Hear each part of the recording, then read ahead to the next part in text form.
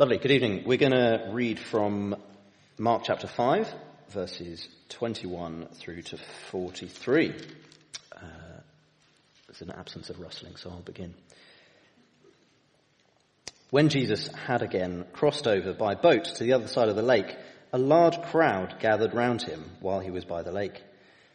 Then one of the synagogue rulers, named Jairus, came there. Seeing Jesus, he fell at his feet and pleaded earnestly with him. "My little daughter is dying. Please come and put your hands on her so that she will be healed and live." So Jesus went with him. A large crowd followed and pressed around him, and a woman was there who had been subject to bleeding for 12 years. She had suffered a great deal under the care of many doctors and had spent all she had. Yet instead of getting better, she grew worse. When she heard about Jesus, she came up behind him in the crowd and touched his cloak, because she thought, "If I just touch his clothes, I will be healed." Immediately, her bleeding stopped, and she felt in her body that she was freed from her suffering. At once, Jesus realized that power had gone out from him. He turned around in the crowd and asked, "Who touched my clothes?" "You see the people crowding against you," his disciples answered, "and yet you can ask, 'Who touched me?'" But Jesus kept looking around to see who had done it. Then the woman, knowing what had happened to her, came and fell at his feet and, trembling with fear, told him the whole truth. He said to her, "Daughter, your faith has healed you. Go in peace and be freed from your suffering." While Jesus was still speaking, some men came from the house of Jairus, the synagogue ruler. "Your daughter is dead," they said. "Why bother the teacher anymore?" Ignoring what they said, Jesus told the synagogue ruler, "Don't be afraid, just believe." He did not let anyone follow him except Peter, James, and John, the brother of James. When they came to the home of the synagogue ruler, Jesus saw a commotion with people crying and wailing loudly. He went in and said to them, "Why all this commotion and wailing? The child is not dead, but asleep." But they laughed at him. After he put them all out, he took the child's father and mother and the disciples who were with him and went in where the child was.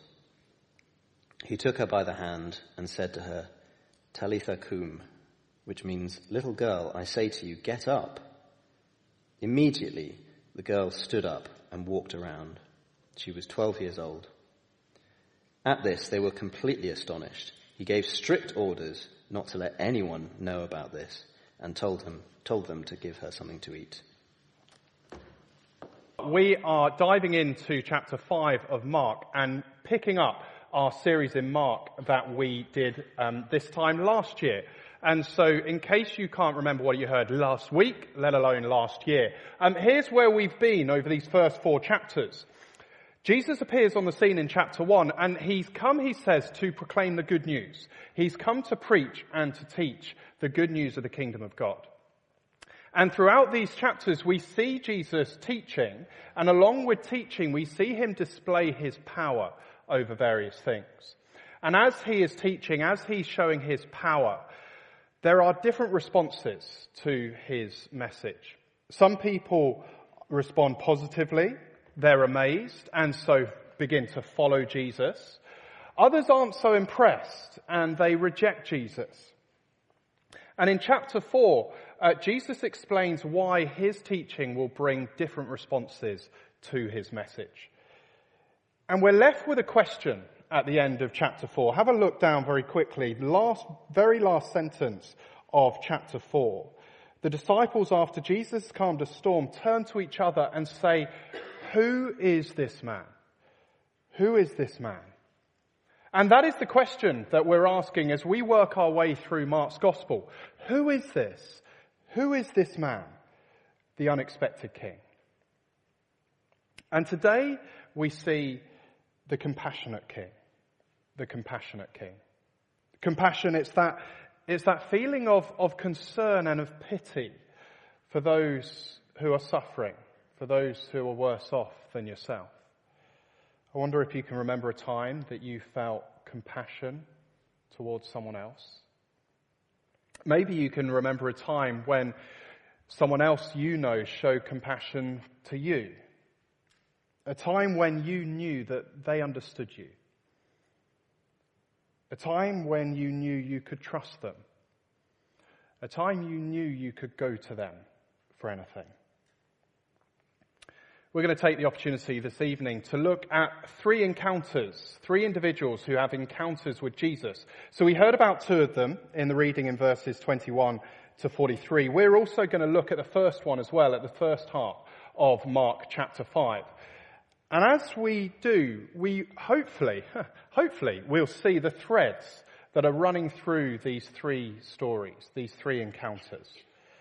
As Mark writes, so often he writes showing a thread that runs through the different accounts that he writes. And so we'll see in these 3 stories in Mark chapter 5, 3 things. We see desperate situations. We see a deep compassion from Jesus.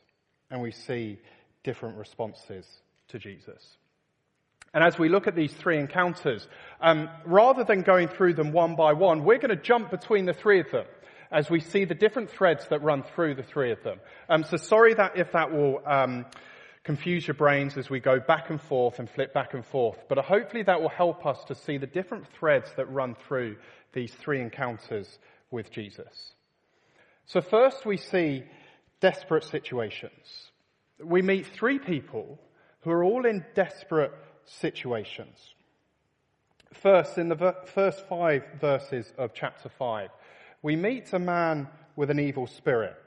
Maybe to help us, I'll stand over here when I'm talking about the man with an evil spirit. Verses 1 to 5.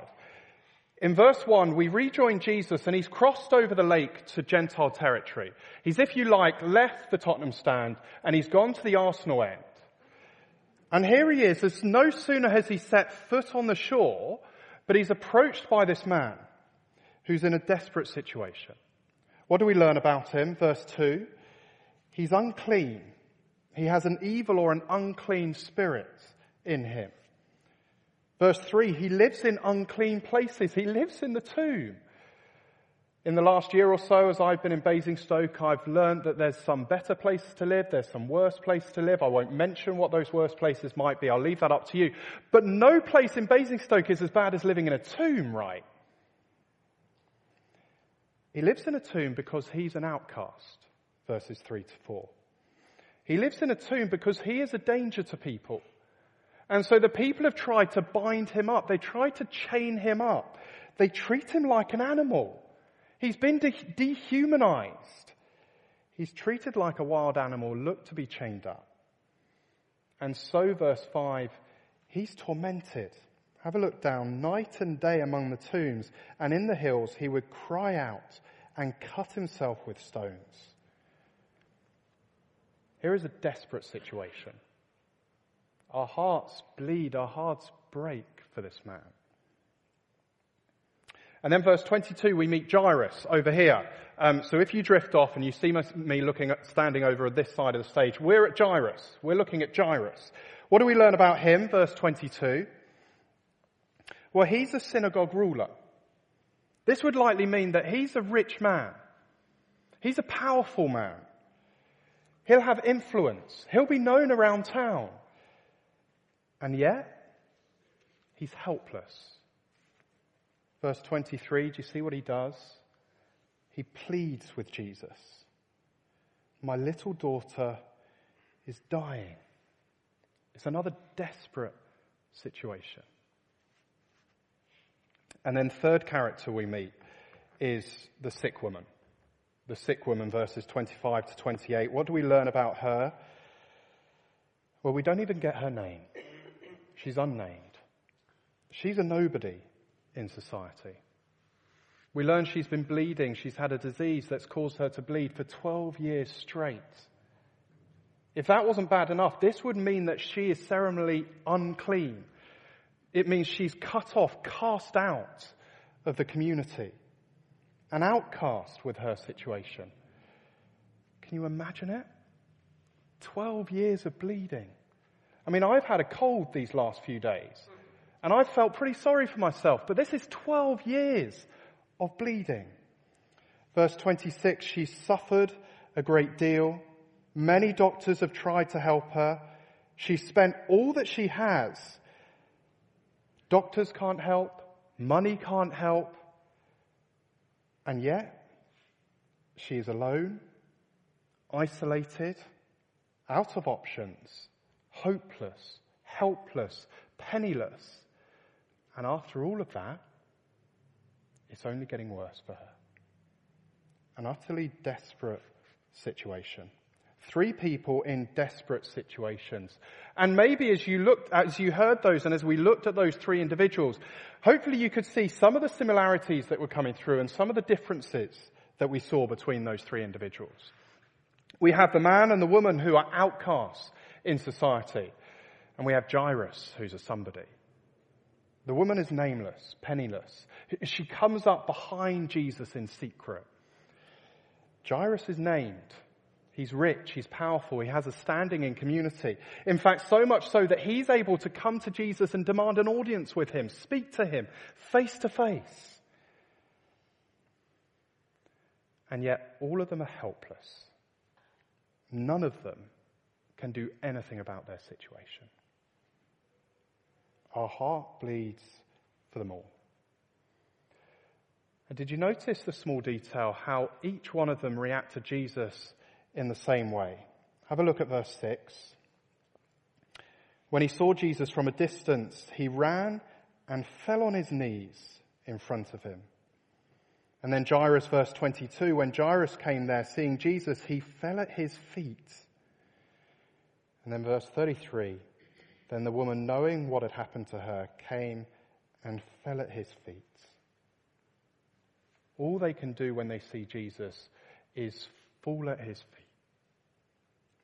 Mark wants us to see to tie a thread through these 3 different people, to see in these 3 very different people, 3 people in totally helpless situations before Jesus. And notice, in their desperation, all they can do is turn to Jesus rather than turn away from Jesus. I wonder what your instinctive reaction is to hard times you might face or suffering you might go through. It can be different for different people. Maybe when you're faced with hard times, it just causes you to turn away from Jesus. How can he let that happen? What's going on? Or maybe when you face hard times, all you can do is turn to Jesus. If you're suffering here, if you're going through a tough time at the moment, will you come to Jesus? Or if you're not at the moment, but maybe you know someone who is, and you're looking to support them, will you take them to Jesus? Why is it worth coming to Jesus? Well, because Jesus shows a deep compassion, secondly. A deep compassion. See how Jesus reacts to them all. First, we have the man with an evil spirit. See how Jesus engages with him. See how Jesus talks to him. See how Jesus is prepared to help him. And then we have the sick woman. Do you see how Jesus engages with the sick woman? A woman who hopes not to be seen by anyone, who comes from behind, who reaches out and touches his cloak. And Jesus senses this, verse 30. He wants to know who's touched him. And the disciples think this is ridiculous, verse 31. They say, you see the people crowding around you, and yet you can ask, who touched me? And yet Jesus wants to know. And so the woman approaches Jesus, verse 33. She falls at his feet. She's trembling with fear. This woman, she's not meant to be around people, and yet here she is in the middle of a crowd. She's not meant to touch anyone, otherwise they would become unclean. And she reaches out and touches Jesus. And she tells him everything. I wonder how she would be feeling at this moment. How's he going to react to me? And verse 34, he said to her, daughter. Daughter. Not woman, how she's been described to us, nameless, how she's probably known to the people around them, but daughter. Oh, how those words would have been balm to her soul. Daughter, go in peace. Peace. She's not known peace for 12 years. Be freed from your suffering. What she's been looking for and spending all her money on all this time. And she's got it. Jesus engages with a woman that no one else does. Jesus accepts a woman that no one else will. In her terror, Jesus doesn't rebuke her. He accepts her. And so whilst this woman does receive the power of healing, so much more than that, she receives peace and receives a family. You see, the reason Jesus calls her out of the crowd is because he longs for her to know that God loves her and God accepts her and God welcomes her into his family. But what about Jairus? Don't forget about Jairus. Do you remember Jairus' situation all this time? Jairus is probably thinking, Jesus, what on earth are you doing? Why are you dealing with her? Do you remember my situation? Come on. We need to move here. The delay must have been agonizing. And then the agony gets worse for him in the worst way imaginable. Verse 35, whilst Jesus was still speaking, some men came from the house of Jairus, the synagogue ruler. Your daughter is dead, they said. Why bother the teacher anymore?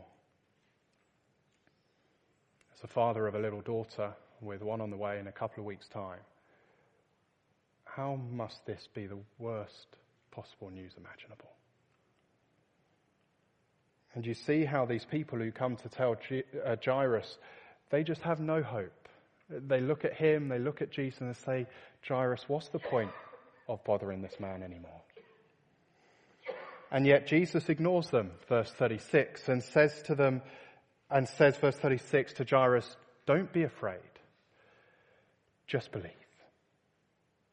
And so he heads over to the house with Jairus and some of his disciples. He rebukes those who are outside the house grieving, and he goes into the child's bedroom. And he takes the child by the hand and says, Talitha cum. Little girl, I say to you, get up. And the girl experiences the loving, tender touch of Jesus Christ. And then Mark gives us this little detail in brackets, verse 42, that she is 12 years of age. Does that ring a bell for anything else we've heard of 12 years in this story? For as long as this little daughter has been alive and well, is the same length of time that Jesus' new daughter has been suffering with this horrible disease and bleeding non-stop.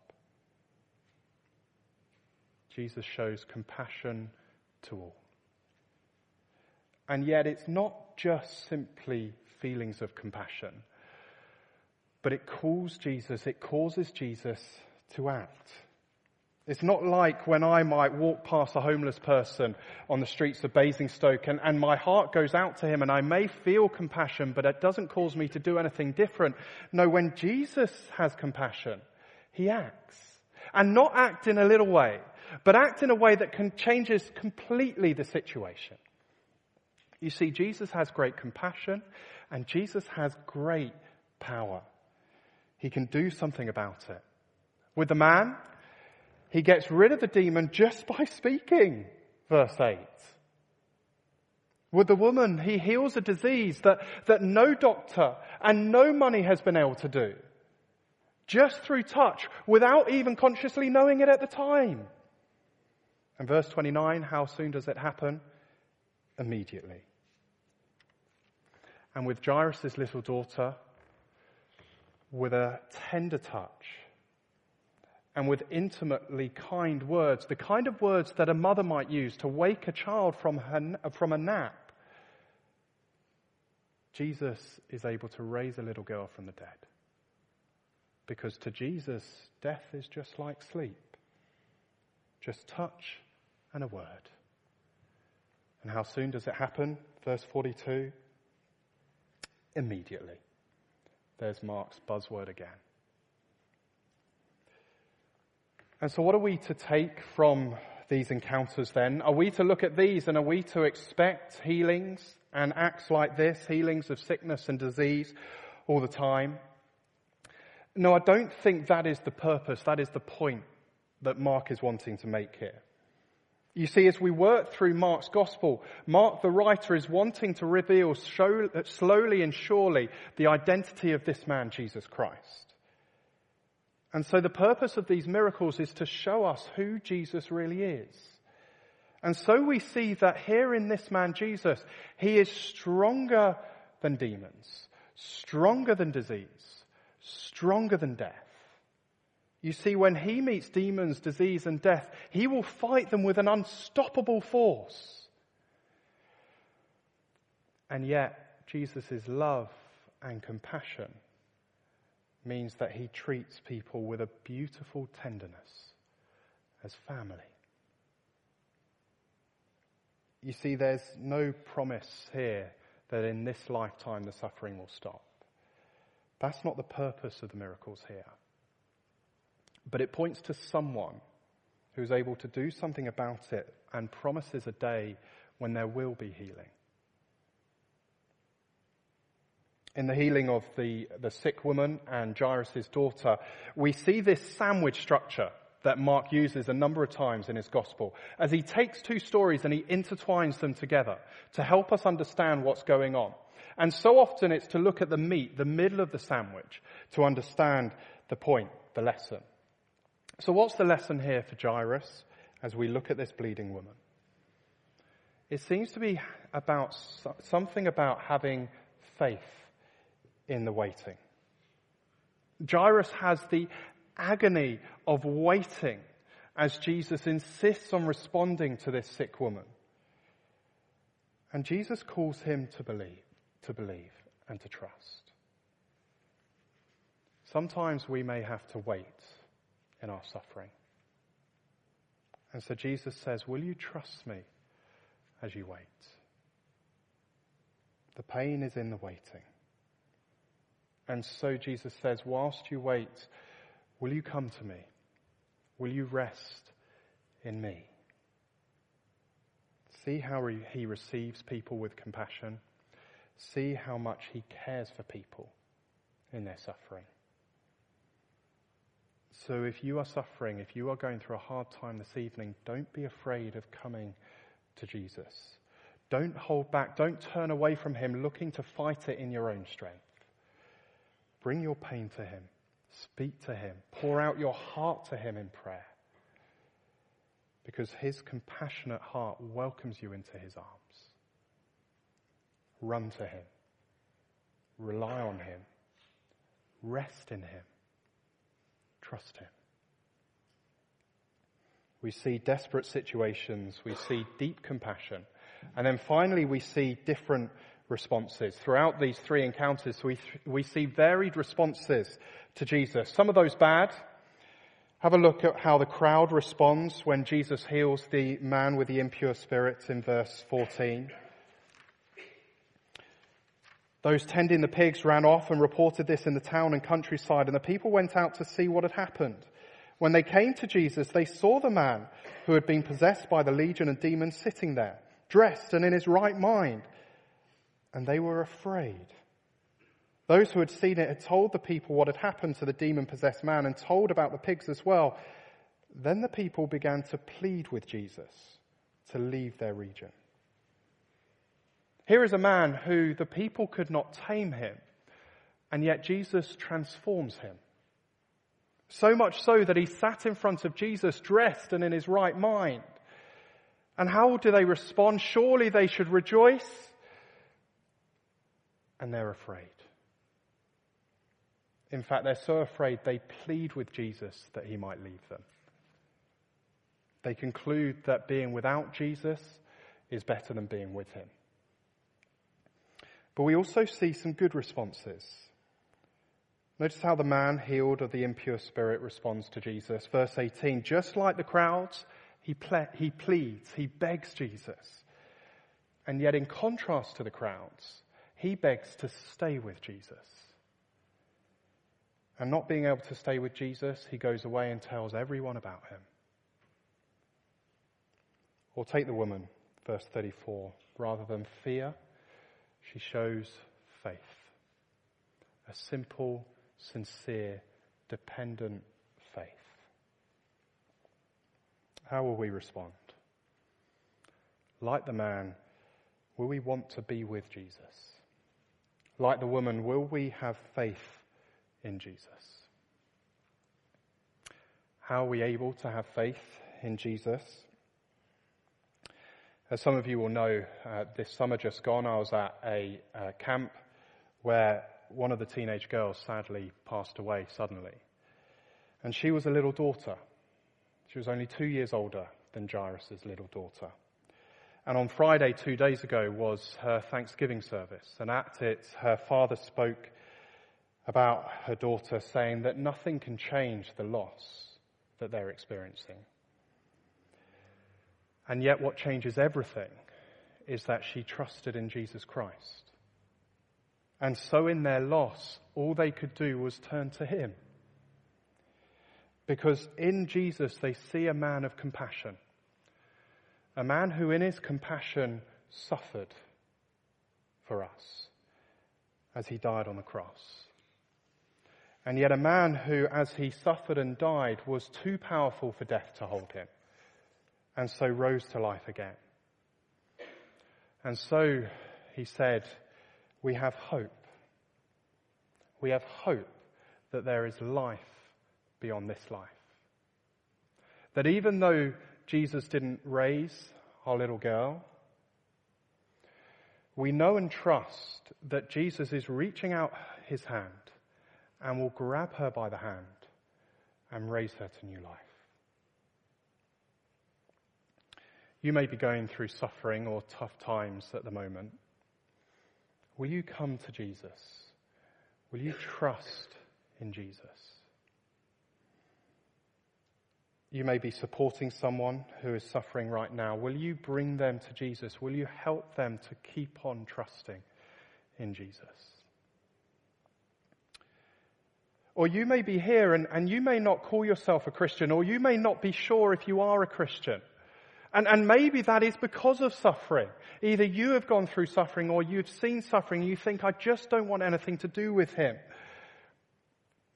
Look, whether you believe in Jesus or not, or if you reject Jesus, we still need an answer to suffering.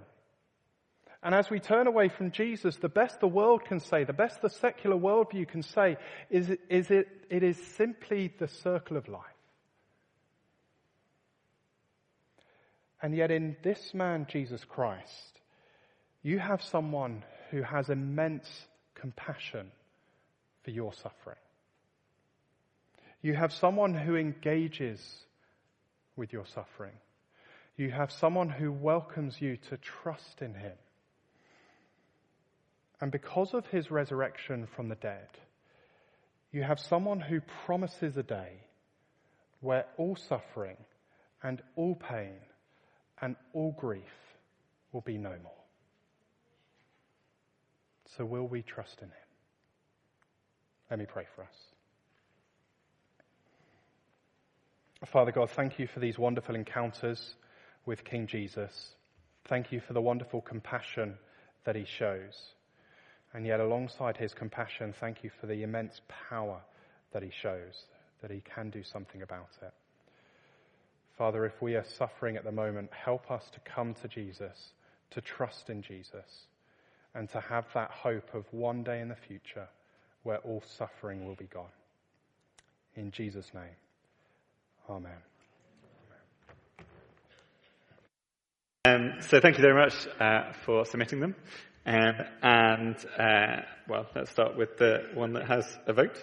How do we respond to others in need when we perceive our capacity for kindness is wrung out? How do we keep going and showing Jesus' grace and gentleness in a hard and hurting world? Yeah, I guess this is someone who is, well, probably trying to support lots of people and feels like they've run out of energy, run out of gas a little bit, run out of compassion. I hope if that is you and that's how you're feeling, you have people who are able to support you and to encourage you. And do try, we want to be, I know there's another question that kind of touches on how this can go wrong in the church, but we want to be a church that is caring for one another and that is looking out for one another. And we all want to be doing that. And so please don't feel like it has to fall on your shoulders to be looking out for and caring for people. And so if you're struggling to look after all the people that you're trying to look after, please do ask other people to help out. If you're part of a small group, hopefully your small group, house group is a good context to be able to support one another and to look out for one another. So please do be trying to get other people to help out. Look to be looking after yourself, ask others to be supporting you and showing you. And do pray. Let's be praying that God will help us to have a heart of compassion when we're finding it hard because we're, how is it put, our capacity is all wrung out. Do pray that God will keep sustaining us and helping us. Yeah, I guess that's the key, isn't it? That our compassion doesn't come from ourselves. Mm-hmm. Yeah. It comes from having been shown compassion first, I guess. Yeah, exactly. Yeah. Yeah, and seeing the compassion Jesus has. Yeah. I guess similar, but a different reason that we might struggle to show compassion. What do you advise to those of us desensitized to suffering due to the amount we see on news and social media? Even today we read of hundreds held hostage and killed in the Middle East, and it can just feel overwhelming, can't it? Yeah, it can. It doesn't seem to be a day's break from bad news. I think I want to balance between. I want to pray. I want to pray that I wouldn't be desensitized, that I'd see things on the news and kind of shrug my shoulders and go, "That's life." But actually, that I'd ask God to break my heart for the suffering that either I see in the world around me, or I see close to home in this country, or in this town, or people that I know, so that I'd never kind of just shrug my shoulders and be desensitized to it. And yet at the same time, I don't want to go too far the other way and kind of just collapse in a heap and go, "Oh my goodness, there's no hope." But actually pray that God will show me that he is in control, that he has defeated death, that there is hope for us. So I think there's that balance there of praying that God wouldn't let me be desensitized to suffering, that I'd see the gravity and the evil that is in this world and we see around us, and I'd never shrug my shoulders at it, whilst also trusting him that he is in control. Great, that's helpful, thank you. I guess on the flip side of that, in terms of trying to look for compassion, what if we turn to Christ and Christians, the church, for compassion, and it hasn't helped, and it feels like it's led to deeper suffering? Yes. If that's your experience, as you've turned to other Christians for compassion and support, and actually it's just heightened the suffering, I'm so sorry to hear that, and I'm sorry to hear that as you look to God's people for support, you haven't found it. There is the sad reminder and reality that even though saved, we're still broken people and can still hurt one another and respond in wrong ways. And so pray that God would keep changing me and transforming me to the likeness of Christ, so that I would be slower to respond with a sharp tongue or say the wrong thing, and actually show compassion. And that's the challenge for all of us as the Holy Spirit works in us to change us. It's a process and it will take time. And so let's not make the mistake of thinking that Christians are perfect. Hopefully that's not news to you. And so as we look to one another for support, great, let's support one another, realizing that we're not perfect, and so we still might get hurt. But don't please stop that from looking to other people. Please don't fight suffering or face suffering in isolation. As God builds his church as a family, we long to be family. And as family, we'll get it wrong and we'll hurt one another. But as family, we want to love one another and support one another, and mourn with those who mourn, weep with those who weep, and rejoice with those who rejoice. And that will take time for us to do, but we long to be that. So let's try and be that for one another. Let's be quick to say sorry when we don't get that right. And let's pray that God would keep building us up to love one another more. Great. Let's squeeze in one final question. You mentioned that this passage doesn't promise that we'll experience healing in the same immediate way that those that Jesus encountered did. And so this question asks, we cannot always expect physical healing, but if Christ is at work in his church, should not compassion and power both be signs of his presence? Yes, I hope so. I hope to see compassion and power. We have a Spirit who is powerful. We have a word that is powerful. And so the Bible says as the Holy Spirit works and his word is taught and preached, then there will be power, as well as the Holy Spirit at work in us all who trust in him to change us and transform us more to be like Jesus, who is a compassionate King. And so I hope that as God does his work in our church, that we will see compassion and that we will see power and we'll see lives changed. And I think we do, or I know we do. I know we do. Looking at the year I've been here, I've seen lives change, whether that's people saved or that's people who have been saved and growing in Christ. And so you see a power that only the Holy Spirit can do. So yeah, I pray that as God does his work, we see power through his Holy Spirit and we will see compassion through his Holy Spirit and through his people. Great, thank you. I'll give the final word to this comment. He says, I've heard this passage explained many times over the years. Thank you for helping me see Jesus' compassion afresh. And I hope lots of us would say amen to that.